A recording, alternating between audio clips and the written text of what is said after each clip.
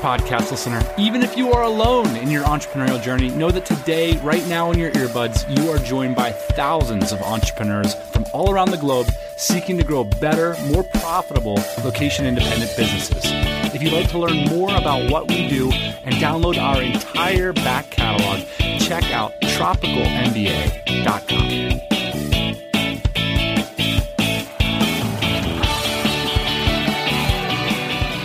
Happy Thursday morning. Let me try to explain the story behind this app. I got a text the other day from today's guest, Jeff, who you're going to meet, that upon being showed by his Photos app, a photo of us having a multi-hour entrepreneurial lunch in Thailand, he said, the Photos app is basically emotional abuse at this point. We got on the phone to reminisce about what we normally be doing in October. And Jeff just started unloading all these emotional insights that have truly profoundly affected his life. And I resonated with them because I shared them with him. And I thought, man, maybe we should try to do this for the pod and see if this is something that pod listeners would appreciate. It's a bit of a curveball of an episode. I hope you enjoy it. So the basic backstory is this. It is October, and to many of us and members of our private community, the Dynamite Circle, it means only one thing, which is get on a plane and head to Bangkok. We talk about on this show our biggest event, DCBKK, as being an event. But in reality, it's often just the start or the middle of a much longer kind of entrepreneurial pilgrimage or sabbatical that myself and so many others take each year. What I mean by that is after the event, you really see these waves of migration to Chiang Mai up in the north or the southern islands of Thailand, or to China for conferences or to visit manufacturers, or to Vietnam, and many other places in the region. And it's common for first-time attendees to join up with one or more of these small little subgroups and start forging their own networks or even business relationships. And while the event attendees take off, our team sticks around at the Conrad Hotel for a few days, and there's typically around 8 of us that are part of the core team, and then we have an event team around it as well. Typically, the event team will take off. The core team sticks around to do a post-event decompression, reassess how the event went, and really think about ways we can improve. Now, of course, this isn't happening this year for the first time since 2012. Wah, wah, wah. So, hence this episode. So, as a tiny self-indulgent compensation, and there will be some self-indulgence and behind-the-scenes talk in this episode, fair warning, the boss man and I thought we'd invite you to a virtual version of the meeting I look forward to the most, a witches catch-up or happy hour with Jeff. And no, this doesn't have anything to do with Halloween. So Witches is kind of a funky, weird sports bar with a actually really great menu. And we can find some privacy just a few blocks from this enormous event that's happening at the Conrad in this small little quirky sports bar that has pretty decent food, and discuss some of the most memorable happenings of the event. So I invite you to join us on this virtual Witches happy hour. We're going to share some of the biggest takeaways from a decade of putting on DCBKK and other events targeted to listeners of this podcast. We'll discuss everything from just the vibe we found to what works best in terms of the event, and importantly, some of the top entrepreneurial mindset lessons we've drawn from meeting hundreds of amazing attendees and speakers. We had a lot of fun recording this one, so pull up a bar stool and open up your beverage of choice.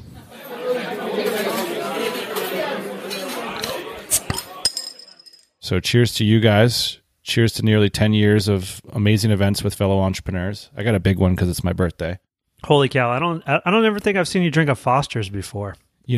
I went to the store and I said I really would like to get a Singha or a Leo because it's a Thailand-based episode, and the guy at the beer store is like, you got to go to Philadelphia. We got nothing. It is possible to get Foster's on draft at many a Bangkok pub, so that's the closest I'm going to get today. Jeff, I saw you have an ice cube in your beer. Hat tip to you for the authenticity. Well, I'm 5 miles from Thai Town, so it wasn't so hard to swing a authentic Singha. And by Thai Town, you mean you're based in LA right now? Bossman, you're based in Austin, Texas. I'm based in Amish country, Lancaster, Pennsylvania, but we all want to be in one place, and that's Bangkok, Thailand this week, where we've been every year since 2012. And the purpose of today's episode is to look back on the lessons that we've learned over the years. Now, before we move on, Jeff, I want to at least get on tape who you are and what you do. My name's Jeff Piquero, and I've been bouncing back and forth between SEO and the copywriting world for many years, but have spent the last year and a half running a small content marketing agency called Mostly Stories at mostlystories.com. We take an SEO approach to making content that people actually want to read so that you don't always have to choose between putting your best foot forward and ranking in the search engines. You write long-form SEO-friendly content for basically listeners of this podcast. Exactly. But most relevant to this conversation, I've been working with Dan and Ian since 2013 or so on various marketing tasks, but most importantly, I've been helping them coach the speakers for their events since 2015 and had the chance to work with hundreds of entrepreneurs and members of the Dynamite Circle on how to present their stories about the interesting businesses they run in a clear and interesting way. One of the things that makes Jeff's job particularly hard is that at our events, all of our speakers are practitioners. And what that basically means is that most of these people are in the trenches running their business all day. And then we approach them and Jeff approaches them and says, hey, we've been seeing that you have an extraordinary story. We'd love you to tell that story. And most of the time, the answer is no, thank you. And so from there, the journey kind of begins. And that's really where Jeff steps in and says, hey, I think you've got something extremely interesting here to share. I'd love to help you get this story out. And the problem is that most of the people that are on stage at our events, 99% of the people that are on stage are not professional speakers. They've never done it before, and it's hard for them to tell these stories. So that is where Jeff's genius comes in, is he comes in and extracts these stories from them, builds these stories from practitioners, and really takes the time to coach people in terms of how to get that story across to the audience. What's your take on the sort of after-event drinks, boss man? My take is it's only been pretty recently, like the last 2 or 3 years, that you guys started inviting me to Witches where this happened. So I just want to say that this didn't always happen to be the three of us talking about this. It was you and Jeff for a while. And then somehow I walked by and I was like, hey, what are you guys up to? And you're like, oh, we're just doing our yearly debrief. And I was like, oh, interesting. Cool. Can I come? So thanks for having me, guys. I really appreciate that. So join us for what has traditionally been an ultra exclusive conversation, even so much that one of the co-founders of the business wasn't invited for most of the time. We look forward to this all year long, and we're so happy to invite you, the listening audience, into this most insider of insidery podcasts. Hopefully we can get away with it for just 1 week.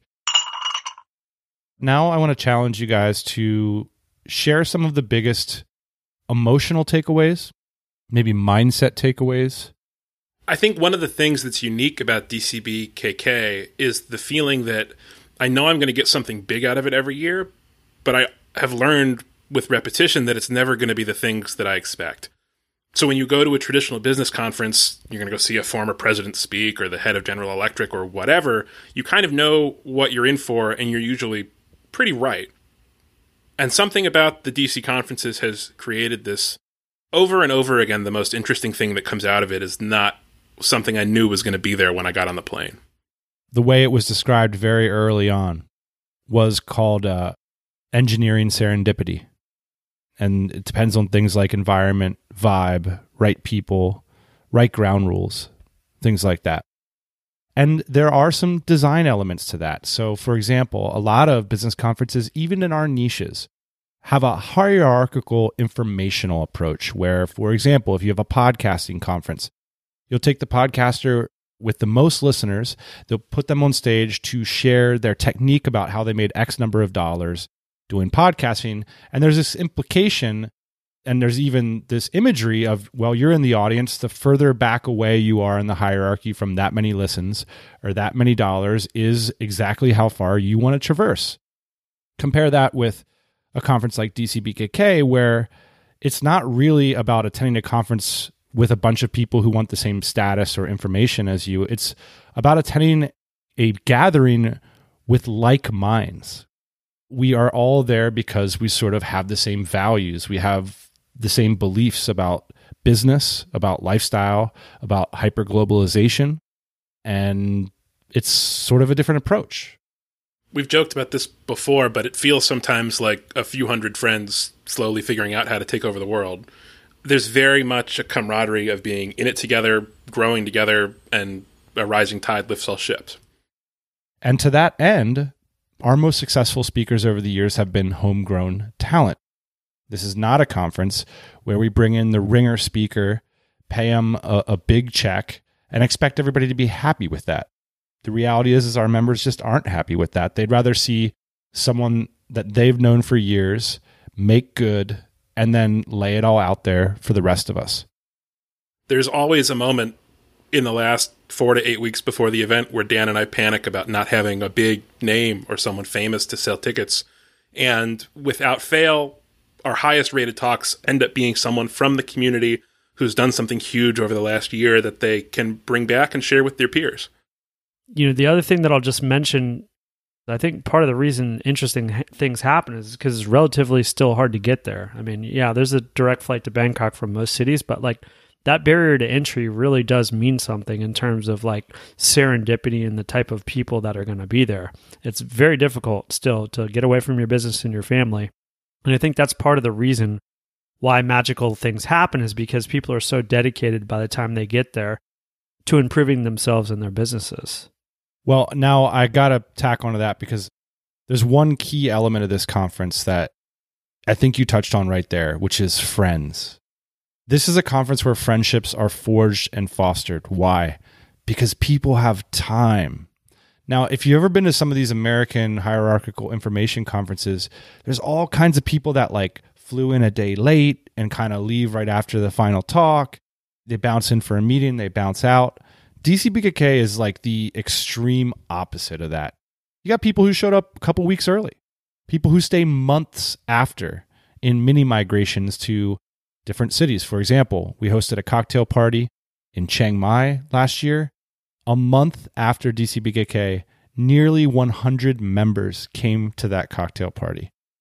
The folks who fly to this conference, in other words, Ian, have time. And it takes time to create friendships and partnerships.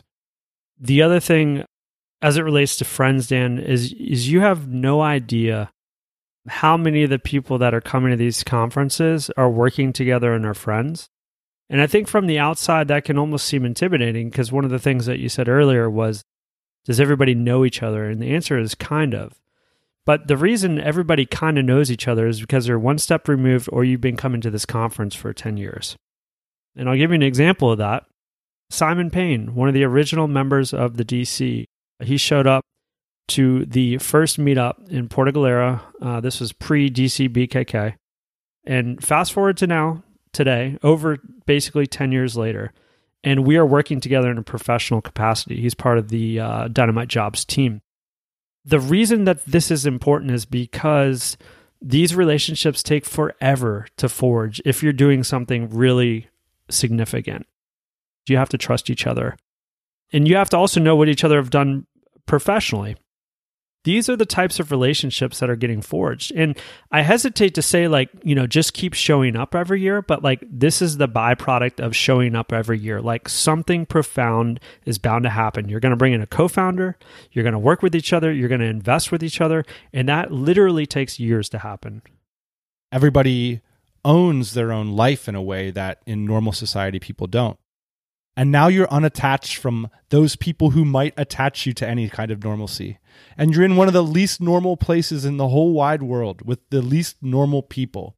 And all of a sudden, kind of all the rules and all the mores are out the window. When all of a sudden, everything feels kind of possible and you've just met people that you feel really close to. And there's just a kind of a way you can relate to people that's outside of these normal structures of society that I think is really memorable and leads to a lot of unpredictable outcomes.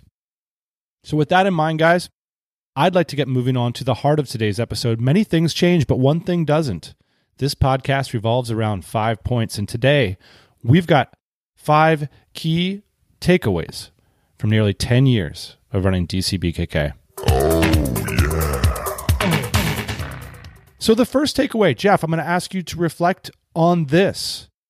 The only force that can sustainably and over time stand in your way is yourself. One of the great privileges of getting to work with so many entrepreneurs as speakers over the years has been both getting to really intimately know their stories, particularly how they came to be in the position that they're in and why they're the kind of person that they are, but also seeing trends. And one of the trends that's been most profound over the years has been the degree to which the kind of person that you become and how effective you are as a person matters at least as much as the things that you know. And I was reflecting when we talked about what some of these like most surprising or most profound lessons are over the years to a speaker we worked with in the last year or two. He's successful.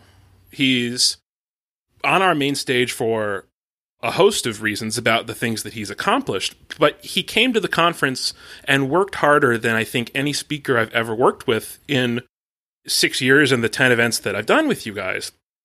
I was getting emails from him at 3 o'clock in the morning. He's sitting in his hotel room instead of going out. And when we were finished, and I thought he had put together just a talk that knocked my socks off, I asked him, why are you working so hard at this? The first draft was good.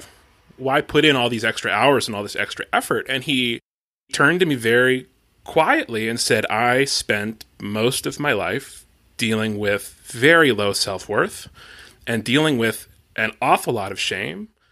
And when I first came to this conference as an attendee and as a podcast listener, I had managed to brute force my way into a successful business to a degree, but it had cost me my health, it had cost me marriages, it had cost me other businesses.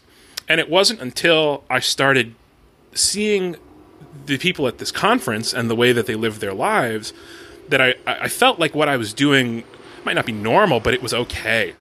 And I was okay. And it was really powerful for him to want to give back that feeling and to give that permission back to the people who were attending the conference he was speaking at.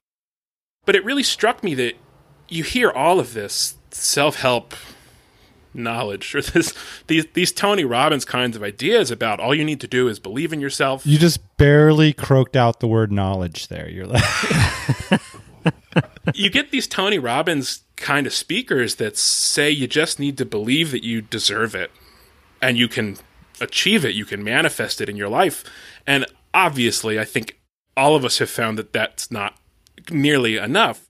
But what I've noticed from working with all these speakers over the years and what that particular speaker's experience really crystallized for me was that if you don't believe that you deserve it, if you don't believe it's a good thing for you to be doing or worthwhile, or that you deserve to have people who believe in your mission and believe in your business, if you don't believe that you're worth it, it's just an absolute deal breaker. And you can beat your head against that wall for years before you finally give yourself the permission to just do something cool because it makes you happy.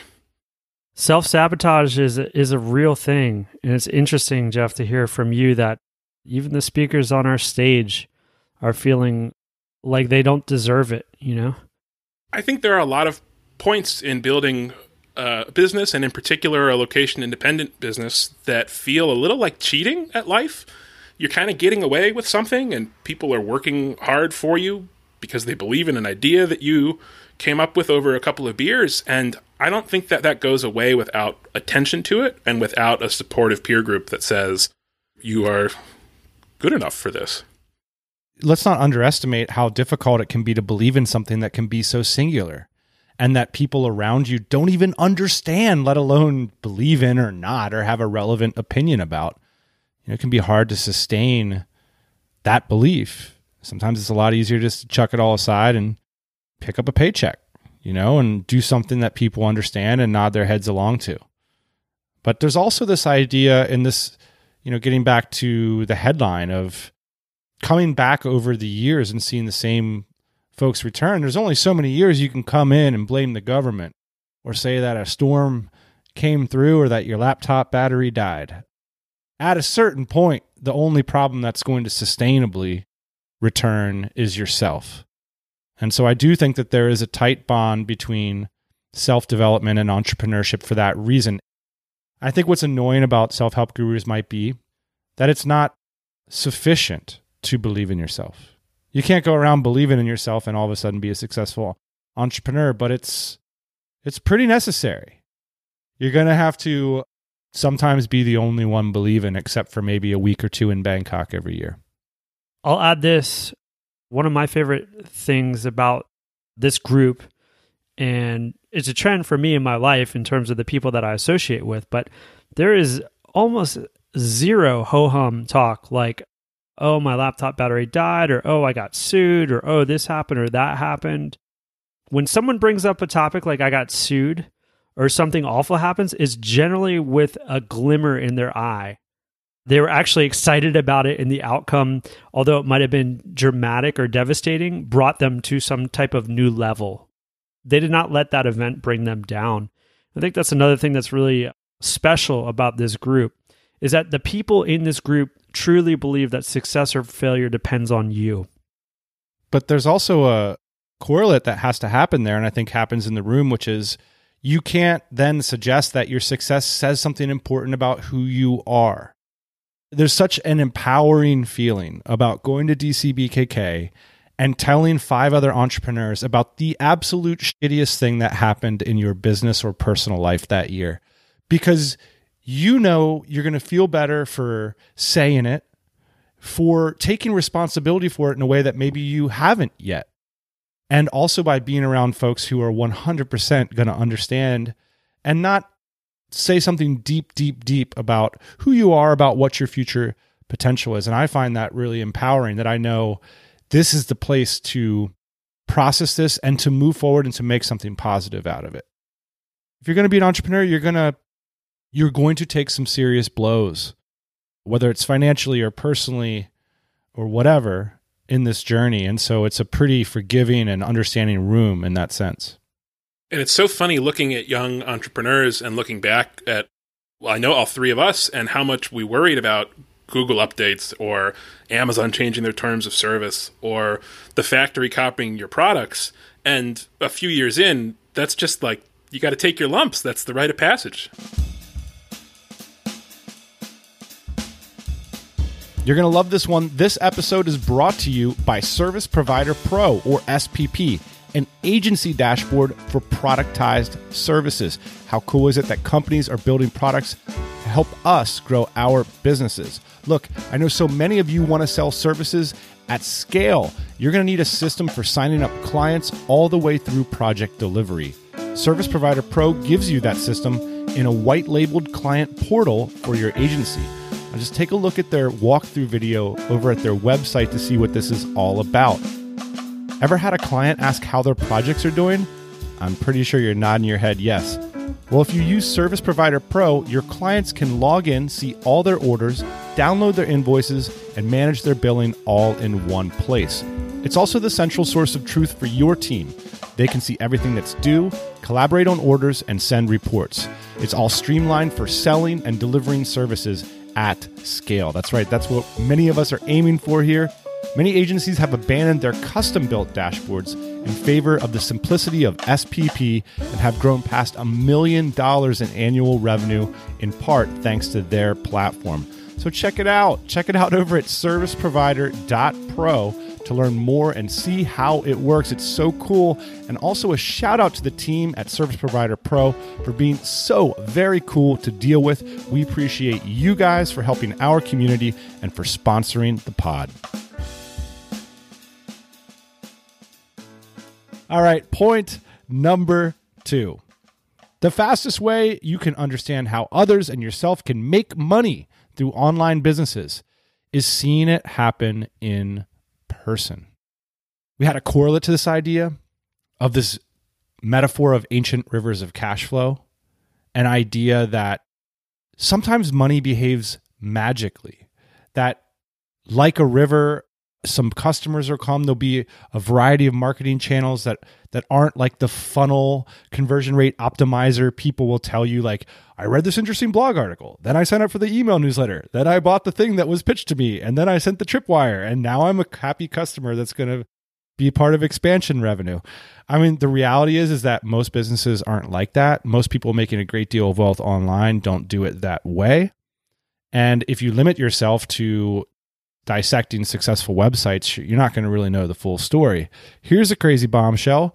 Over half the people that come to DCBKK, I would say they don't make the majority of their revenue from click sales on a sales page. And so to truly understand how deals get done, how clients get earned, how customers get served, and how what happened in the last 12 months is affecting all of those things, the fastest and easiest way to do that, I think, is just to see a room full of people that are actually doing it and that are just actually jacked to share it with somebody that cares about that information. I had this funny experience last year where the Conrad set up a talk show couch at the front of the main ballroom during our main stage speakers, and I stole it immediately.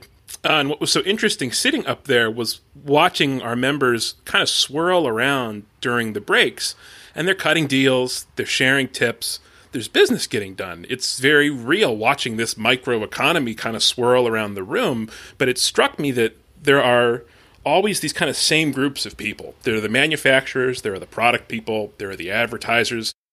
You know, I realized we've watched AdWords, we've watched Facebook ads. I'm sure that there's going to be a kid in the room making $500,000 a year off TikTok ads in 2 years, probably with a team of 2 or 3 people.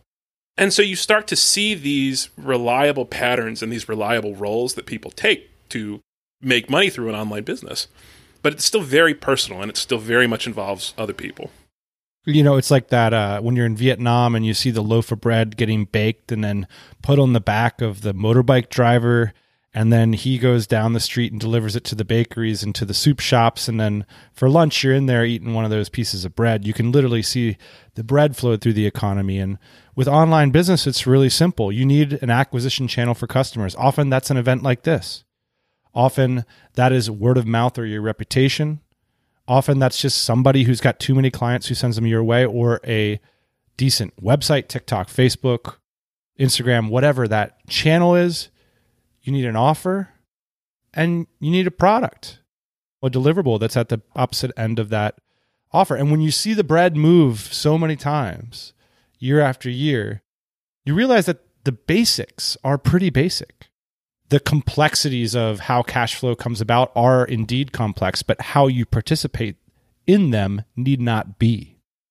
In that way, it can feel very safe being in that room, because you understand that not only is there competence in your peers, but there's a lot of abundance out there in the world, and there's a lot of ways to earn a living for yourself and your family.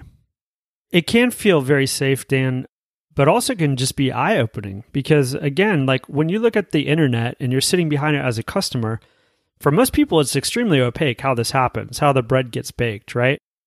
It's only until you get in a room with other people that you truly understand, like, oh, I can do this and I understand how this works. A lot of times in DCBKK, all you have to do is show up. Most people in this community have an abundance mindset, meaning there is enough for everyone to go around. This is not a zero-sum game. I am willing to show you exactly what I'm doing, even sometimes if you're in the same exact industry as I am, because who knows, again, maybe 5 or 10 years from now, we're going to partner up and we're going to have some super company. And then it's just also, these people, myself included, I love to show people new doors through the universe. Like, I love it when I can open something for someone and say, like, this is what's possible for you. Here's my business. Take everything I know, pivot, rip, jam, whatever you want to do into your own business. We're going to show you something cool, and it's going to change your life. And I think it would be easy to think that we're just kind of, tooting our own horn here about the power of these conferences, but we started bringing on volunteers a few years ago who are young people living abroad for one reason or another that want a chance to come be at the event in exchange for working very hard to make all of the details happen. And what's been remarkable to me is watching how many of those people have ended up either with their own businesses or as highly paid employees for other DCers companies. Yeah, it's a great membership acquisition channel in retrospect.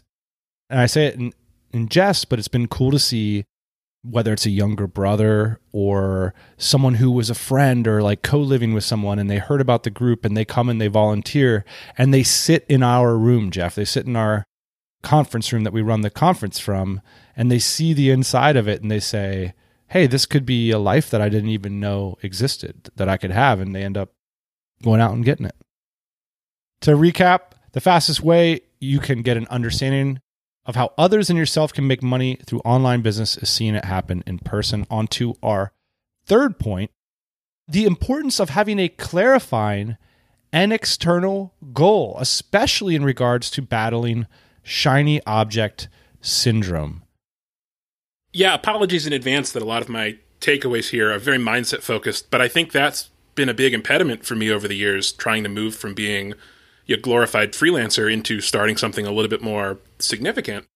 But I had this experience, I'm cheating a little because this was at DC Austin a couple of years ago, where one of our former speakers, Adam Anderson from Whole Life Entrepreneurship and a variety of cybersecurity companies, I overheard him talking at the bar, and I just remember tapping him on the shoulder and saying, I need to talk to you about what you just said. And he goes, oh, what? What part of it was interesting? And I said, I don't understand how you look at the people in this room, and a lot of them are smart enough and talented enough to do just about anything. So how in the world do you choose? And how do you stick with something after you've chosen? And how do you get other people to believe in it and work for you and work with you? And he sat down and shared a video with me of the former president of Colombia and the president of Colombia who ended their 5-decade civil war, despite having come from a military background and being inclined to solve problems with, missiles and guns. And what he talked about was the idea of having a port of destination, which we can reframe as a North Star or a clarifying goal in this case. He knew that what was important was to make peace, and he knew that war, which was his background, wasn't going to get him there. And so I think for me, I can't tell you how many people I've talked to over the years whose answer was, for why they work so hard, my parents are getting old, or I didn't come from money, but I've got these kids now. In my case, I've got a partner who I very much want to support so we can travel more often. And I think that having that kind of North Star makes it much easier to avoid the shiny object syndrome where the next new idea looks cool, the next app looks interesting, maybe I'll switch my project management software today instead of making sales. I think when you have that thing that's outside yourself, you both get to shortcut that distraction, but you also get to have something that makes those decisions crystal clear. Does it help me get closer to that goal? And at the same time, you're short-circuiting all the self-doubt, all the self-worth, all of the other baggage I talked about before, because you're working for something that's bigger than yourself and outside yourself. And frankly, even if that isn't necessarily real in your life, I think manufacturing something like that helps you clarify all of the noise that you deal with working online is really transformative and something I've seen a lot of our different speakers use to their advantage over the years. I think this is one of the elements of entrepreneurship that has some of the most transformative potential, because if it is true that entrepreneurship and self-development are this incestuous mishmash of we're not even clear which camp we're in all the time, this is where entrepreneurship often asserts itself as very much different, in that all of a sudden you are defining and laying yourself responsible to external structures of value that are much, much bigger than yourself. And that ultimately your role is not to be that or represent that, but actually to help create it in the world and to gather a group of people, whether it's community, customers, team, partners, that can support, nurture, and grow it. And that's a lot different than waking up in the morning and asking yourself, how do I feel today? What do I want to do? How's my self-worth level today? Whatever it is. That's what I love about entrepreneurship, is that it is a way to short circuit some of those pesky questions about, am I good enough? Do I feel good today? The organizing principle is the goal in mind for the organization. And I think that's empowering. This is also why I'd say it's difficult to start as an entrepreneur if you already have enough, or if you've already achieved a bunch of these goals in your life. It's hard to kind of start from first principles a lot of times, especially if you're making a good salary, you have a good job, or your life is relatively good in a lot of ways. It's hard to step back and say, No, I have a bigger organizing principle in my mind, or I want to achieve even bigger goals than this. It's hard when your life is comfortable. With that being said, though, one of the ideas that we touch about sometimes on this show is ego, though. There can be a lot of ego in entrepreneurship because in a lot of ways it is a contact sport. And you are trying to win sometimes. And so the people that are attracted to these types of games can, speak for myself, sometimes have egos.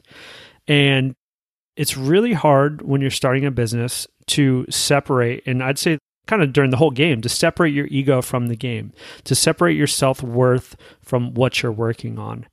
And I think especially in the beginning, when we're talking about designing a life that you want, something that you deserve, something that you're going for, you say, you know what, I really want to be able to travel. I really want this car. I really want to have 5 kids, whatever it might be. And then to turn around and say, okay, I've identified that. Now, how am I going to identify what's important in the world for other people to help me achieve those dreams? So you figure out what you want, and then you figure out what the world wants, and then you spend the next decade working on what the world needs or wants so you can fulfill yourself. And then trying to not have your ego get in the way during the journey is extremely hard. So again, our third point is having a clarifying and external goal is the antidote to shiny object syndrome and maybe over obsessing about your ego and how you're feeling on any particular day. Our fourth point, speaking of decades, boss man, is that there are no finish lines. And this is something that you brought up to us. Why is it that the experience of going to DCBKK brings this idea to mind for you? Well, I think, guys, after having this event for nearly a decade, there's something very interesting about the people that continuously show up to the event and that have been a part of the community for that long. And I think actually, one of the most interesting things is not how much money you've made, not how much success you've had, not how many houses you've bought, any of the things that can kind of be these byproducts of business and money, but it's just how long that you've been in the game for, how long you've been able to sustain this kind of different, alternative, non-mainstream lifestyle. And I think in order to be able to do that, you just have to sustain. So some years you don't make a bunch of money, but some years you do make a bunch of money. Some years you have a bunch of success. Sometimes you have a bunch of failures. But have you figured out a way to stay in the game? Have you figured out a way to keep your runway open? And I think one of the ways for me that I've done that is to not necessarily identify a finish line, because a finish line also kind of implies like this I'm done type of thing. Like I've learned everything I can learn. I've made all the money. I've done all the things. For this to be kind of like a lifelong quest, and certainly for me, for it to be able to keep my attention for a lifetime, there always has to be something more. And to do that, I think for me personally, there can't necessarily be a finish line. Let me say this in different terms then. Y'all hate on cash piles, and you're in love with cash flows. So you've been focusing on it for most of your career. You come to these events because you want to find the new ones. You want to see the bread float around the room. You want a system that you can make money at night and you can pay your rent, and that extra $1,000 profit you make every month, even if you're a millionaire, is the sexiest $1,000 you ever seen because you tweaked a system that made a successful cash flow. And so I don't care. You find me an entrepreneur, you plop a bunch of money in their bank account, they are still going to seek out successful cash flows. And sometimes I think that this is a nice side of the dark side of this idea. Oh, there's never going to be enough. There's never going to be enough. Like you make $10 million, you just want 25, and you have a 25-foot yacht and you want a 35-foot yacht. Well, maybe it's just that we like this stuff. We like cash flows, and that nothing drives an entrepreneur crazier. Nothing drives a DC crazier than burning cash without replacing it passively through well-designed cash flows. Another thing I'll just tack on to that, and I want to get Jeff's ideas on this too, is I think what DCers and what a lot of entrepreneurs like even more than money is creating value. Knowing that they created something, they had an idea about something, they had a vision about something that other people shared. And then the value is created meaning the money is just the exchange of value. It's just the byproduct of the value. But I think where most entrepreneurs get excited is figuring out what that value nexus is. The best place in the Conrad to run into people is the elevators, because there are 350 of us and there are 5 elevators, if memory serves. And I ran into one of my favorite DCers one year after, I hadn't seen him in 12 months, and I asked him how he was doing, and he kind of looked both ways and said to me in like a kind of secretive voice, I'm done. There's an offer on the table for our company. And what he was getting at was like, I'm set for life. And 12 months later, he's back with another business because it's fun. He's having fun. He likes building things. I think it's a great lesson about, there's this great book about finite games versus infinite games. And I think that a project or an individual business might be a finite game to build to a certain cash flow or to even build towards an exit. But the process of building things and of creating things and in some ways like finding and discovering these cash flows in the world is a rush. There's something about it. If you're tweaking on the right cash flow, it's like being Indiana Jones in the Temple of Doom. You got to know the code. You got to know where to wipe off the spider webs to find the lever. And it's not immediately apparent, but the payoff is enormous. You can figure out the world in a way that most people aren't so concerned about that. I don't feel like I have to play video games because we're in business, if that makes sense. So to recap, there are no finish lines. And our final point, co-location with like minds is critical. We're keeping it simple. The best in the world practice the basics, mastering them, repeating them, and having the understanding of when and how to apply them. That's how you become a master. It's not about having a bunch of complexity happening in your mind. And one of the basics to entrepreneurship is that it doesn't happen alone. And if it doesn't happen alone, and it follows that you need to be around other people. If you need to be around other people, it follows that the quality of those people might matter to the outcomes you would achieve. If that follows, and it follows that the quality of your time with them and your relationship with them then will ultimately lead to the types of outcomes they will contribute to. You need quality and you need time.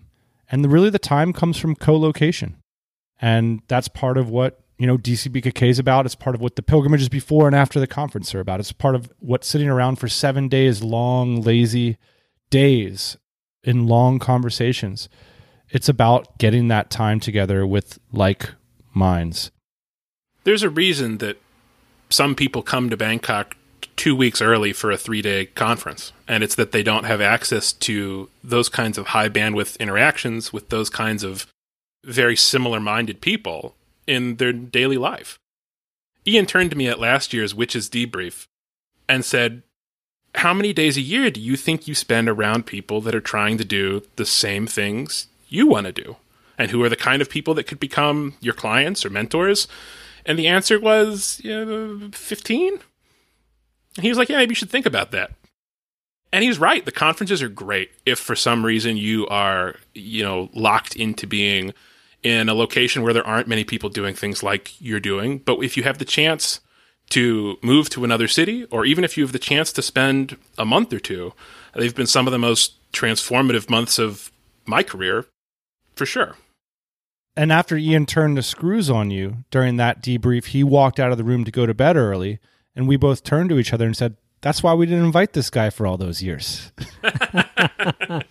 Well, and this all comes back to, why this is such a very, very special week for so many of us, because so many of us, even if we live in entrepreneurial hubs, feel isolated for one reason or another, whether it's the nature of our relationships, our family, it could be anything, but there's 1 week out of the year that we all feel very, very much together, and that's DCBKK, and it's super sad that we can't be together with you guys, with the listenership this year. So pretty cool to do a little ode to the event, to the week. With a little bit of luck, we'll be back stronger and better than ever next year. Very sad we won't do it this year, boys, but pretty entertaining nonetheless to sit here and hash it out. I just want to say, Jeff, you've been tremendous asset to this community and to the event. So I just want to thank you for that personally. The event wouldn't happen without you. Truly wouldn't, in the same way that it does today. Guys, it's not just the three of us working on this conference too. So I want to do a big shout out to all the volunteers and team members that have made this possible over the last almost 10 years. I mean, there's just been an amazing crew of people that come to Bangkok that volunteer their time in a lot of cases and help us to put this production on. Thank you to all you guys that have helped us make this conference such a success over the years. We couldn't do it without you. I'll miss you in Bangkok at Witches this year. Let's do it next. Thanks for joining me on the pod today. Talk to you guys soon. What an absolutely strange year. It was some consolation to be able to speak with Jeff. In fact, since the pandemic started, Jeff and I have been spending a lot more time on the phone, and I hope this episode give you a sense for why he's such an all-time great hang and someone that you can really be honest with about your business challenges and have a real conversation about how to move forward. Speaking of Jeff's business, you can find him on Twitter, Jeff Picaro. It's spelled Pecaro. If you want some more of his content brilliance in your life and in your business, check out mostlystories.com/audit. And speaking of reaching out, if you have any questions or observation for the boss man and myself, we're looking to pull together a Q&A episode. So ping me a voice message or send me an email, dan@tropicalmba.com. We love your prompts and questions. Help inspire episodes like this. And finally, thanks to our new sponsor, Service Provider Pro. If you're interested in integrated agency management and client portal software, basically if you run an agency and you want white labeled software that pulls it all together, head over to serviceproviderpro.co and see what they got going on. Big thanks to them. That's it for this week. We'll be back as always next Thursday morning, 8 a.m. Eastern Time. Hey, thanks for listening to the Tropical MBA podcast. You can go to tropicalmba.com, get access to hundreds of back episodes and all kinds of other goodies. Load up your iPod. That is the cheapest way to fly business class on your next international flight. We will see you next Thursday morning, 8 a.m. Eastern Standard Time.